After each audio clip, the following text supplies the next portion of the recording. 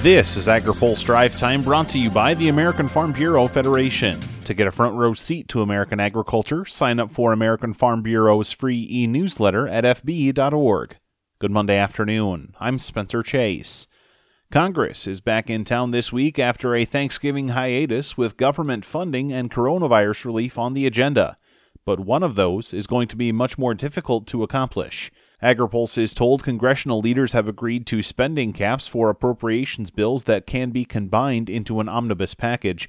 Congress must pass either an omnibus or another continuing resolution to avoid a government shutdown beginning next Friday. But there's also the matter of coronavirus relief. Senate Majority Leader Mitch McConnell today rattled off a handful of priorities for the lame duck session and said a COVID package should be on the table. There's no reason, none, why we should not deliver another major pandemic relief package to help the American people through what seems poised to be the last chapters of this battle.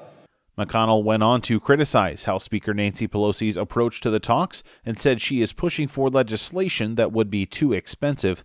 For her part, Pelosi says McConnell's approach would fall short of addressing the needs brought about by the pandemic.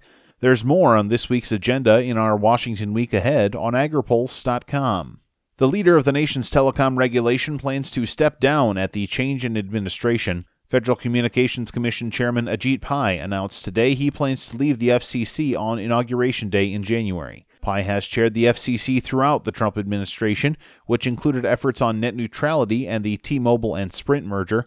For agriculture, there was also a hefty dose of rural broadband funding from the agency during Pai's tenure as chairman. AgriPulse's Ben Nulley has more on Pai's departure in his story on agripulse.com. New figures from the U.S. Census Bureau show China had a big month for importing U.S. ag goods in October.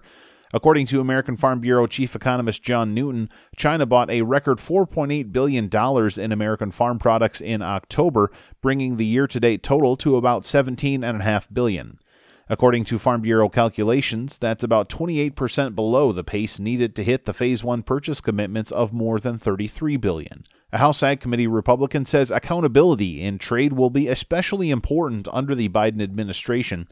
Trade was a central issue to the political work of President Donald Trump, including that prolonged trade war with China.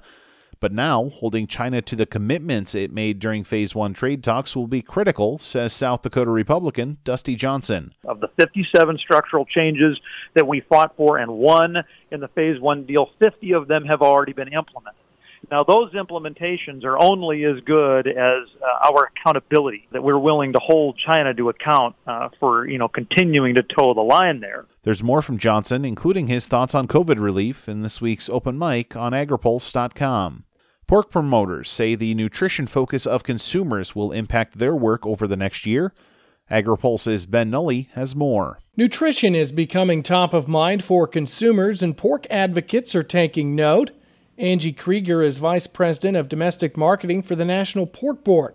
With nutrition being a priority for consumers, she says next year's NPB initiatives are focused on the nutritional value of pork. The fact that we have 7 cuts that are certified as heart healthy by the American Heart Association, and consumers don't necessarily realize that, right? They love their bacon. It's an indulgence, but they believe since maybe it's not the healthiest of proteins that has the same connotation for the rest of pork cuts. And so we're going to do our best to help them understand that pork really is good for them and their families. Krieger says consumer behavior has also changed during the pandemic.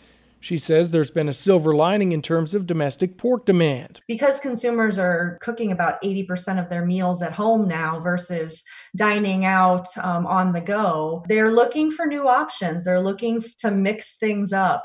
People generally have kind of their, 5 or 6 go-to recipes. And as people were stocking up early in COVID, pork was flying off the shelves, and people have continued to come back for those repeat purchases. Krieger believes retail sales will continue to be strong through the holidays and into next year.